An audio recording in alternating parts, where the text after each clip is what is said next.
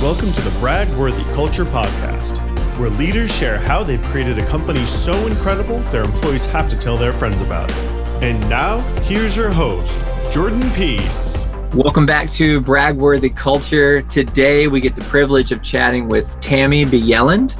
Tammy is the founder and CEO of Workplaceless, a training company that improves remote and hybrid team effectiveness by developing the capabilities workers, managers, and executives need to succeed in distributed environments. She has a background in higher education, publishing, EdTech, e-learning, and corporate training, so she's super committed to driving and supporting the future of work by developing people. And as you all know, at BragWorthy Culture, people are what we are all about. So Tammy, thank you so much for taking the time. Thanks for having me. Well, this will be fun. I can't imagine a more relevant company than yours right now. It's pretty insane to think about, actually, or a service that's more needed. So maybe tell us, the listeners, kind of what brought you to this point of launching this company? Is it really based in sort of COVID and the remote transition that we've all made in the last 14 months? Or were you thinking about it prior to that? I'd love to hear a little bit of that story. Yeah, so we were definitely thinking about this prior to COVID. So we started in 2017, actually. And It was a result of my having worked remotely full-time since 2011 and realizing that there were no professional development resources available that were really relevant to remote employees and managers of remote employees. Right. And so based on my experience, I did additional research and discovered that there was a definite need in the market for this type of learning experience. And I used my background in education, instructional design, e-learning, and filled that gap myself.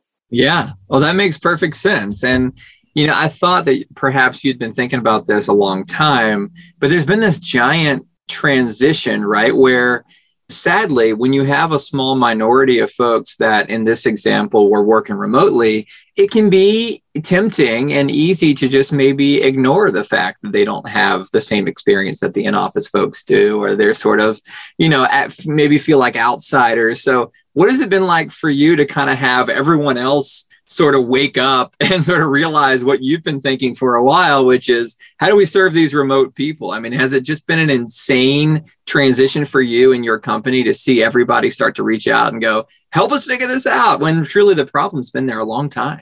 It has been a year.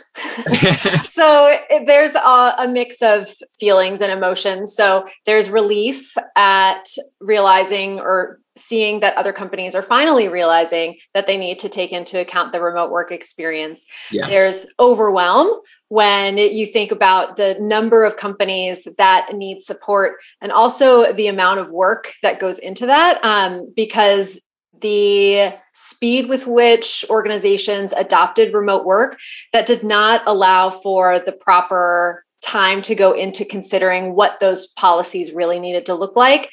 And so in our organization and other remote work advocates, we just felt a mix of emotions, excitement, not, at the cause of the mass adoption of remote work, but also the feeling that perhaps we finally advanced past the remote work won't work kind of mindset.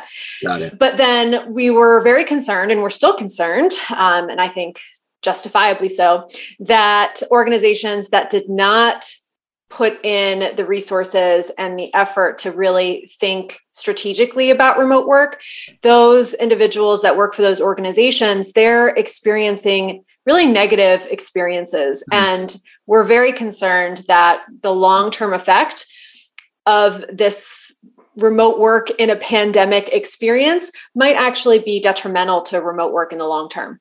Yeah. Interesting. That makes sense. That makes perfect sense. I'd love to, if you could break down just in your training and how you work with leaders and so forth, what are some of the various subheadings, if you will, of remote work? What if I came to not that it works this way necessarily, but if you taught 5 classes, right, on this, like what would the titles of those classes be? It could be any number you want, but just trying to get an understanding, because I'd imagine some of them would occur to a leader and some of them may not occur to them naturally. And you really have to bring it to their attention. Yeah. So our leadership program, Lead-Placeless, covers 7 core competency areas that are unique in that they have very nuanced approaches to effective management. So those 7 areas are culture, which I'm sure you are excited to talk about, given the topic of this podcast. So culture, communication, performance management, conflict management, vision, change management, and learning and development. So within those 7 categories, remote is different because it requires so much more intentionality on the part of the leader that you need extra or additional training in addition to those fundamentals of management and leadership to make sure that you are providing the support that every single team member needs, regardless of location. That makes perfect sense. I'm curious, as someone that's worked remotely for sounded like 10 years or so for you, what's the difference between working remotely, when there's not a pandemic, right, versus working remotely when you don't have the opportunity to see friends and walk through the grocery store and just feel like you're part of society? Because that's a lot of us entered remote work in that context. So we've never experienced it in the normal life setting, right? So I'd love for you to maybe break that down so that listeners who are maybe like me, that are just like, I'm so tired of working remotely, could understand the real upside to it when you're not in the midst of all this. Yeah. So in a typical situation, when you're working remotely, you have so many more outlets for socializing and for connecting with people. And you're really able to leverage the true benefits of remote work. Whereas right now, we're limited in what we can do and the connections we can make outside of work. And in a typical remote work situation, and in an ideal or effective remote work situation, you have autonomy over your schedule. You're able to not spend too much time commuting so that you can use that time with your family, or you can use that time giving back to your community or connecting with people in your community and having those different circles. Right now, our only social outlets are people who live with us, and then the people that we work with most frequently. And we're craving that human interaction. Yeah. And I think people right now who are experiencing remote work and are like, I just can't wait to get back in the office. What you really can't wait for is just to be able to see human beings. Right. And I count myself in that category as well. I can't wait to be in a restaurant and feel comfortable being in a restaurant, or even going to, a local benefit luncheon or dinner for a cause that I care about. There are just so many little things that we're craving. And because we spend most of our time working, we think that the cause of our suffering right now is remote work. And that's just not the case. Style. The cause is the restrictions that we are under right now because we want to stay safe and we want to keep each other safe. And so that is just a very, very different experience. And then right now, also, it's probably, maybe you've encountered this yourself, but it's really hard to draw a line between work and personal life. Because there is literally nowhere else we can go. We are just in the same place all day long. And there's no spatial distinction between our lives. And when you're not experiencing a pandemic, you do have those other opportunities to connect. And so isolation and burnout are always a concern in remote work, but because of the pandemic, those concerns are just exacerbated right now. Right. And I think what you're saying is very much backed up by you see all the survey data and so forth. I mean, not that it's a huge data point, but our company internally, like we've surveyed everybody to talk about, should we get an office? If we did, how often would you come? And like 1 day a week, 3 days a week, not a single person said 5 days a week. Right. Mm-hmm. So even in the midst of doing a survey, and even in the midst of like that desperation for like getting in front of other humans and having that experience, that even in that context, they recognize, well, I actually don't need it all the time. You know what I mean? Yeah. I think it just like, it backs up the point that like, it is about human interaction. It's not about an office space in particular being super valuable. It's just, I just want to be around people, and these are people that I enjoy. And so I want to see them. So it all makes perfect sense. But I think, obviously where we're going to end up, and I want to get your take on this, we're going to end up with some companies going, hey, we're just remote to the end of time. We're all remote. Like that's our company now. And then you've got some that just, they're going to pull everybody back in the office kind of as soon as it can be justified. And then I'm guessing that, and in your opinion, probably stronger than mine here, that you're going to find most companies are going to be somewhere in between. That you're going to have you get kind of like we used to, but a higher percentage of remote only folks, a much higher percentage, I would guess. So what are you seeing most as you're sort of coaching companies through and they're making this transition to the, let's hope, post-COVID life, right? Where are they headed and why are they headed in those directions? And are you necessarily always in agreement with the reasons that they're making certain decisions? So I have opinions. I have very strong opinions about this. So what most organizations are doing is they are saying they are going hybrid. Right. And my opinion is that is not really a decision, because just saying you're going to be a mix of some remote, some not remote, right, et cetera, that's really not giving your team members any clarity, any vision about why you are doing what you are doing and what is the end result going to look like. Right. People are still going to ask questions if you just say, oh, well, we're hybrid. They're going to ask if their roles are compatible with a fully remote position. You're going to have to consider how much office space you'll need to accommodate the people that do want to come into the office or that will be required to come into the office. There are just so many additional decisions that need to be made. And I am very concerned about organizations that push back against the term remote. Sometimes we hear from companies saying, well, we're not remote. Like this doesn't apply to us. What you're teaching doesn't apply to us because we're not remote, we're hybrid. And that is a dangerous line to draw, because what we're talking about in a hybrid team is that there are individuals who are working remotely and they need to be able to know how to do that. And they need to feel confident that their team members, their managers, and leadership understand how to support them and make sure that their experiences are equitable. And so that's one of my primary conversations that I have with an organization that's like, well, we're not remote. And I say, yes, you are. Yes, you are. It's just a degree. You're not fully remote, and that's fine because most organizations are not.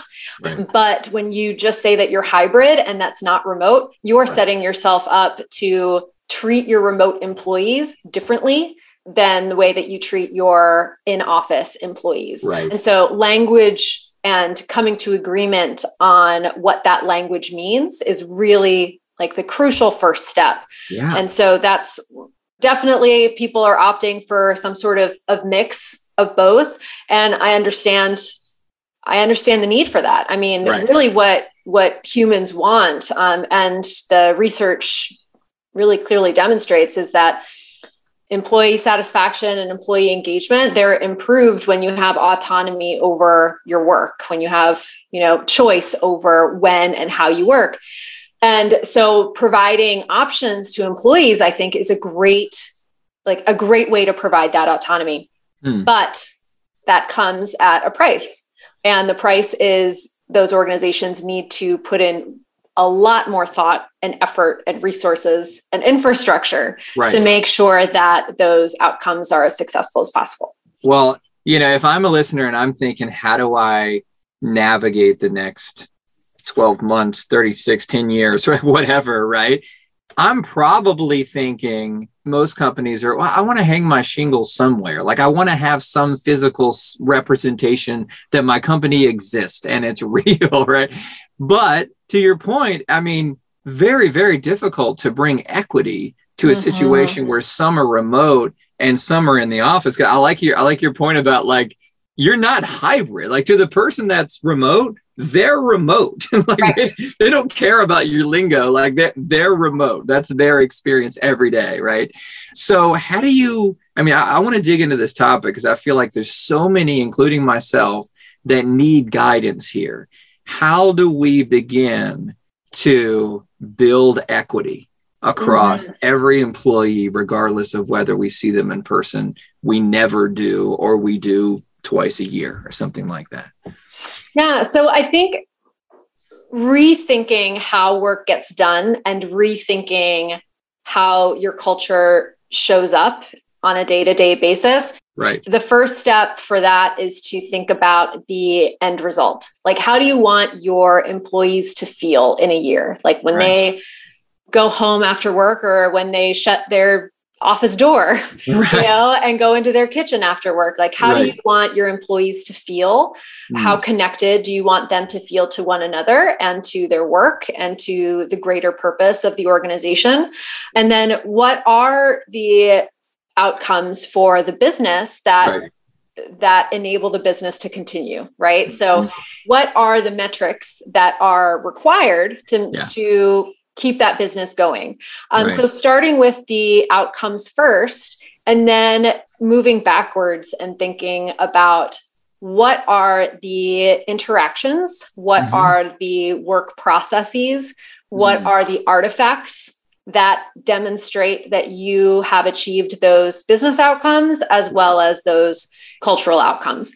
And in many cases, it's going to take rethinking like the way that you do everything. And what we've seen in the past 14 months and before that too, but really now organizations trying to recreate office-based culture. So, how do we recreate the sort of organic conversations in the hallway? Right. And trying to replicate that with certain tools.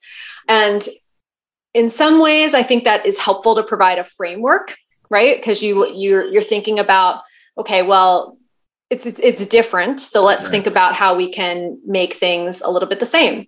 But I would challenge organizations to even question, whether it's the hallway that is really the place to drive creative conversations, or if there's a different way to enable that. So really, it's just about creating the structure. Because those organic conversations, they don't happen just randomly. They happen because two people happen to be working at the same time, and because they happen to be on a break or like walking in similar or an opposite proverbial direction. Water cooler talk, right? And so it's not really about like these things are spontaneous, because they're not really spontaneous. They're still within the certain confines of the organization.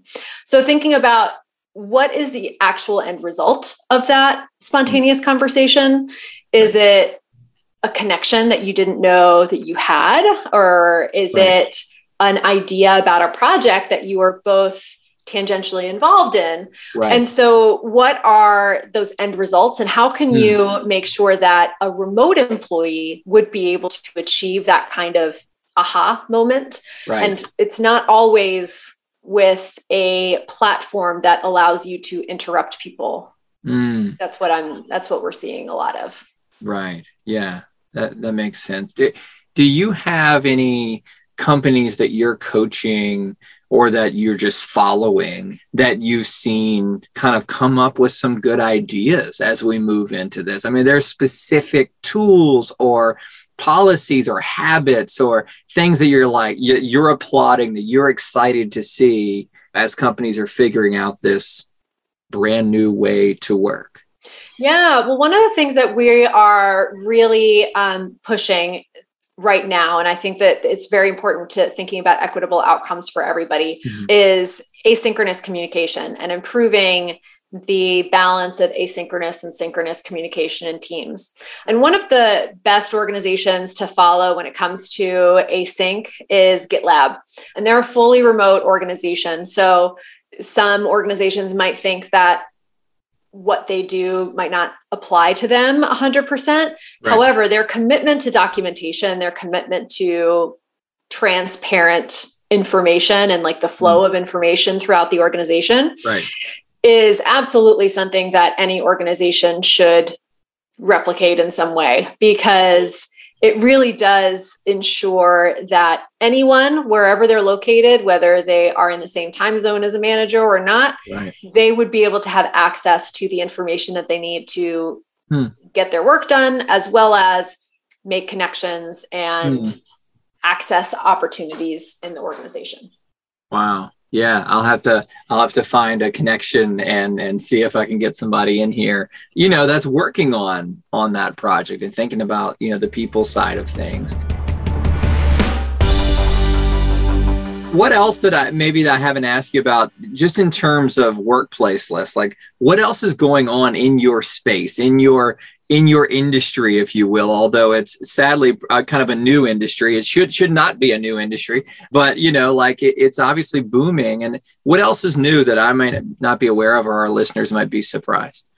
A little bit challenging to take myself out of the space and put my perspective on of somebody who's not as familiar. So I mentioned that async communication, and actually I think we're all more familiar with it now, thanks to 14, 15 months of remote work and remote learning. Like anyone who's a parent right now, I'm sure has heard the word asynchronous and synchronous at this point.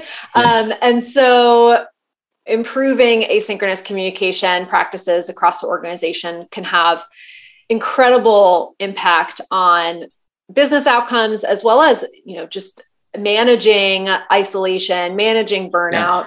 So that's one of the things that if somebody is newer to this field, exploring that would be a really great way to identify some things that they could do individually, as well as people leaders, to make a difference in their organization. Yeah. No, it's really helpful. I mean, I know exactly what you mean. I mean, you're so steeped in your own industry and you're kind of a subject matter expert in an area. It's like, I don't know what you don't know, right? So, but no, I think for most of us, just as an outsider, for most of us, this is all so new.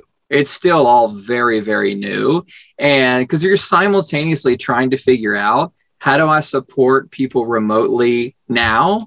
How do I try to figure out this equitable experience for the remote and for some of us soon to be in office folks, or maybe their actual experience as an individual is hybrid during the week, right? Some in and some out.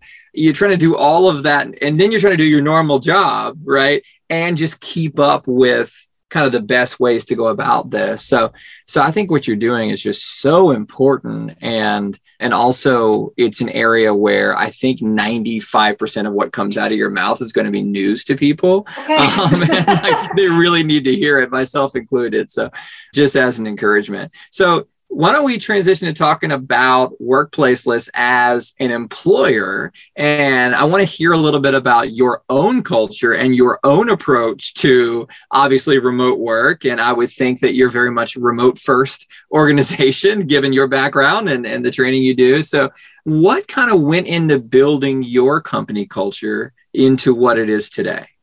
Yeah. So as somebody who cares deeply about learning and talent development, I went into building our team and building our culture with that lens. So I care very much about learning, and I care about the transformational power of really effective learning experiences.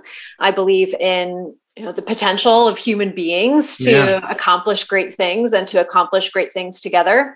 And I also believe that you can do really great things even when you are a small team, or even if you're just an individual. So for a couple of years, it was just me, and sometimes working with independent contractors. But as I grew my team, I was very intentional about working with people who, not necessarily had the exact same values that I had, but really believed in the promise of remote work, believed in that potential of human beings to accomplish great things. And then also a true belief in the impact that people development has on, individuals as well as the organization. So that was really the core values that I started the organization with. And we are still a tiny team, just 10 of us right now. And no immediate plans to scale our team since the products that we deliver really are scalable. So we can support team sizes of tens of thousands of employees with what we're offering. And so that is also important to me and in building the business that I've built, because I never wanted to build a business that would lead to people to be continuously overworked, and building the products and delivering the programs that we deliver. I have very intentionally wanted to focus on things that we could scale without having to bring on too many more people. Obviously there are some things that we deliver that, if they do end up taking off exponentially, we would need to grow our team. But I like working on a small team, and I also really like the work-life balance and integration that I've achieved. And I don't really have any intent to work myself to the bone. Yeah, I think that's so important. And I'd imagine that a lot of people listening, they're from all different size organizations. And I think a lot of startup founders like me and so forth, hopefully listening. And I think it's so important. What you just said is so important about what you want out of your business, and being really clear on that, because I think there's a lot of pressure to just grow, at all costs, no matter what you have to do, just raise money, work 16 hours a day, and just do everything you can to, knock down the competition and so forth. And it's but is that even really what I want out of this company? So I think that's super important. And that applies obviously to your culture, right? What do we as an organization want to accomplish? Not what should we want, because society thinks that that's the best way to go about it, but what do we actually want? And let's build a culture around that. And for you, it sounded like learning and people development is one of those things. So this is totally selfish. I just want to get some advice from you. We recently did a survey for great places to work, and, passed with flying colors, and everybody was really happy with our company. And I was really proud of that. But the one place that we got a little dinged, was learning and development resources. So I'd love just to get your advice, and maybe I'm not the only CEO out there that got a little dinged on his last survey or her last survey. Talk me through how do you go about developing people, and what's your strategy and your mindset for that? Yeah, so so many ways that we could approach this, but I think one thing to think about is, there's some trends in learning and development going away from a centralized learning and development function, and then going back to a centralized. So and I think that actually really captures my best advice, which is to have a mix of both. So have a core strategy and initiative for learning and development for team members, but also leave those learning and development needs and initiatives up to either individuals, depending on the size of the organization, or departments as well. So giving autonomy to individuals to identify what they would like to work on, managers to identify some of those skill sets that their direct reports might need to work on, as well as, on a department level, giving resources and, often that means personnel to help design learning interventions that can help or identify, depending on the size of the organization. It's likely a mix of both, right? You can build things in-house, but especially for content or for topics that people have developed content for, there's no need to reinvent the wheel.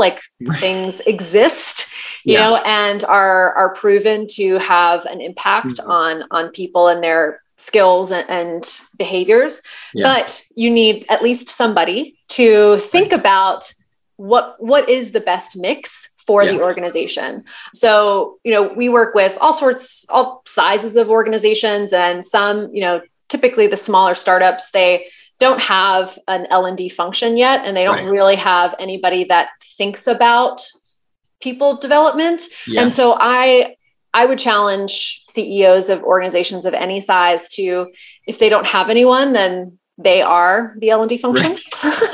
Right. And leverage the resources that already exist out there. I do know, as a CEO, I tend to do this myself, where I'm like, I have to do everything myself. Right.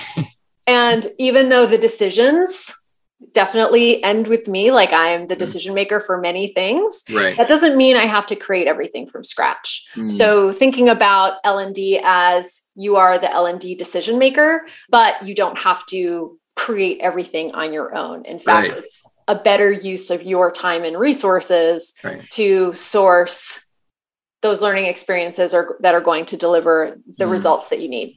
Yeah. Well, that's a comfort. That's a comfort. I appreciate that advice.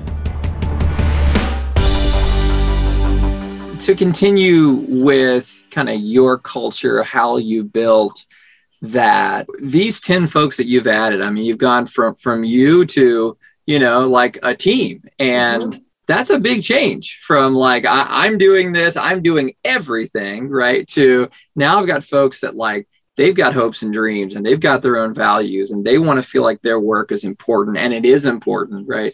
What was that like for you, and how much of that culture was prescribed, where it's just like, hey, this is what we value, and like, are you in or out? And how much of that was discovered, where you brought these people in and you sort of felt out over time who they were, what mattered to them, and you sort of developed an identity over time?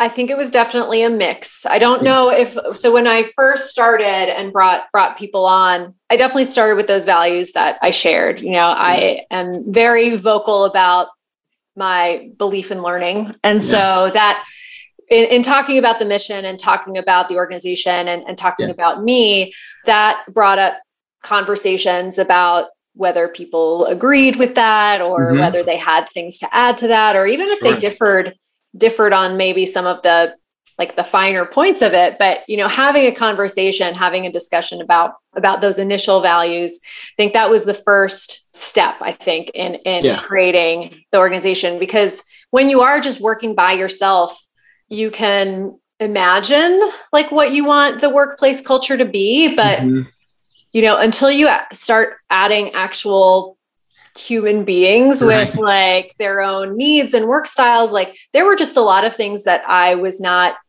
really thinking about. Well, I wasn't really thinking about in a way that was helpful to others. And I'll give the example of caregivers, for instance. I am not a parent, so I do not have the constraints on my time and availability that caregivers have.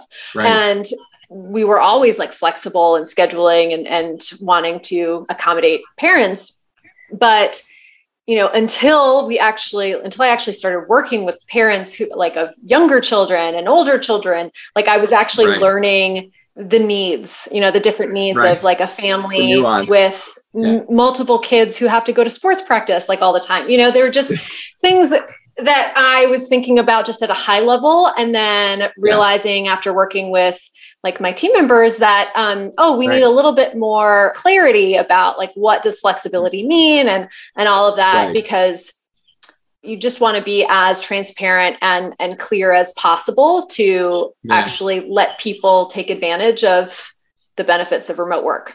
Yeah. I mean, it kind of speaks to this pursuit of equity, not only from virtual versus in office, but just even down to the individual, this person has 2 older kids, they have 3 younger kids, this person has nap times to deal with, this person's caring for their elderly parent or grandparent. It's just so many there's so much variety of what people could need, which really speaks to the value of remote work in the first place, right? Being able to be available to the people in your lives that you care about throughout the day and at different times, and sort of that flexibility. And what's cool, I think, and there's nothing good about a pandemic, but there are outcomes that have been good.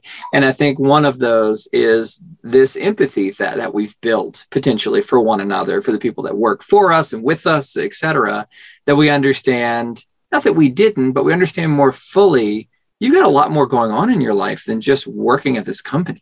Right. And I need to show, some empathy and some grace and some understanding of that. Right. And provide support.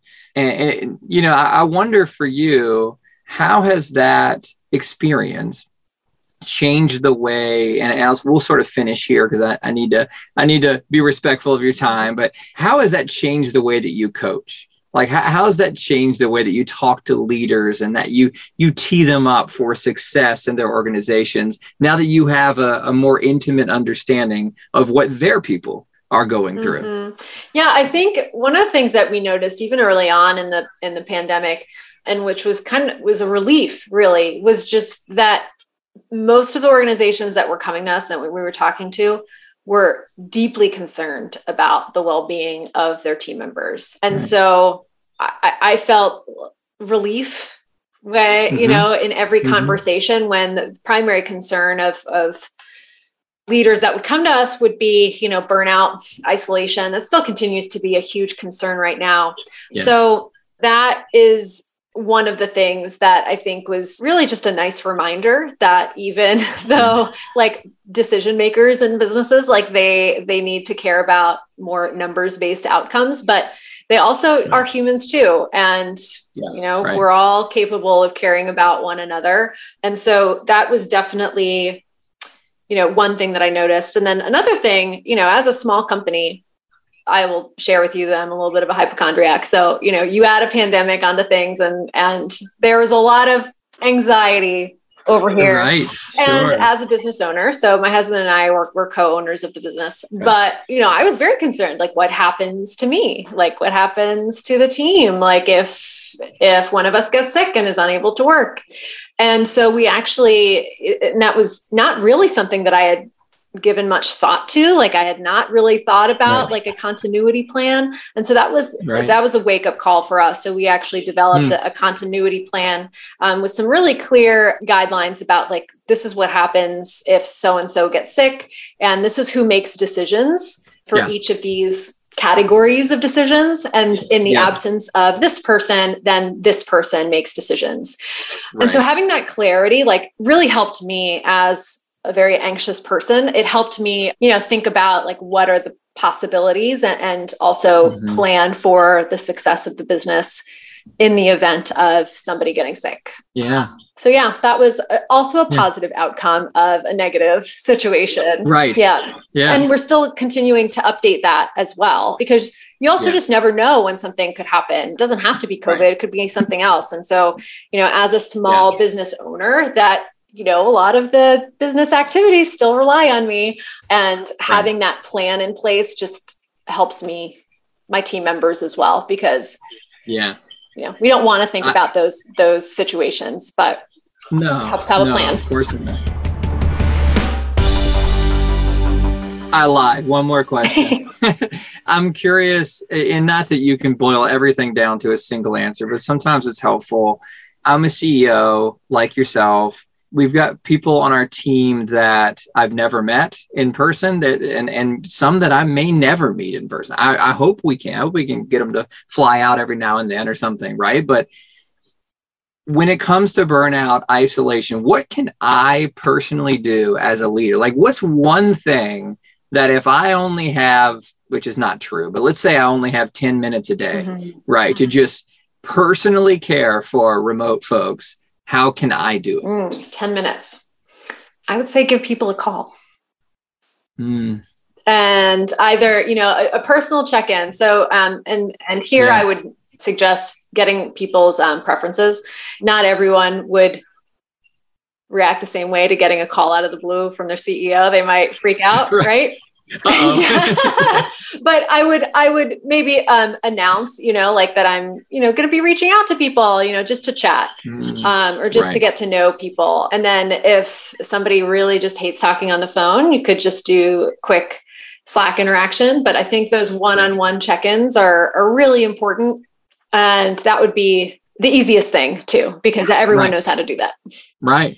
Yeah. I love that. I mean, that's so human. And like, what's going to communicate care more than the leader just saying like, hey, I just want to hear from you. Just want to see how you're doing, no agenda, just support and care.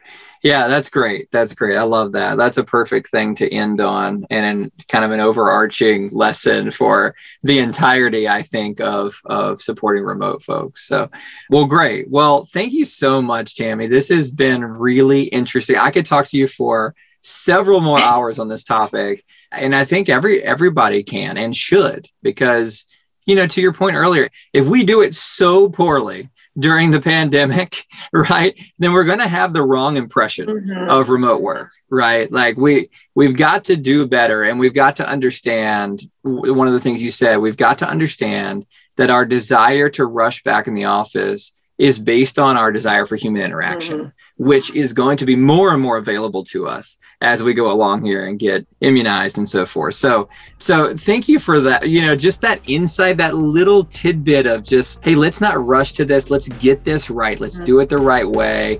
And let's change the future of work for the better, not just kind of rush back to what we were doing before, because something was very much missing for the remote folks, especially. Yep.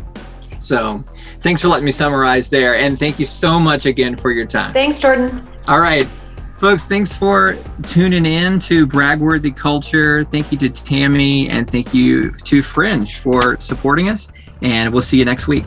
Bye-bye.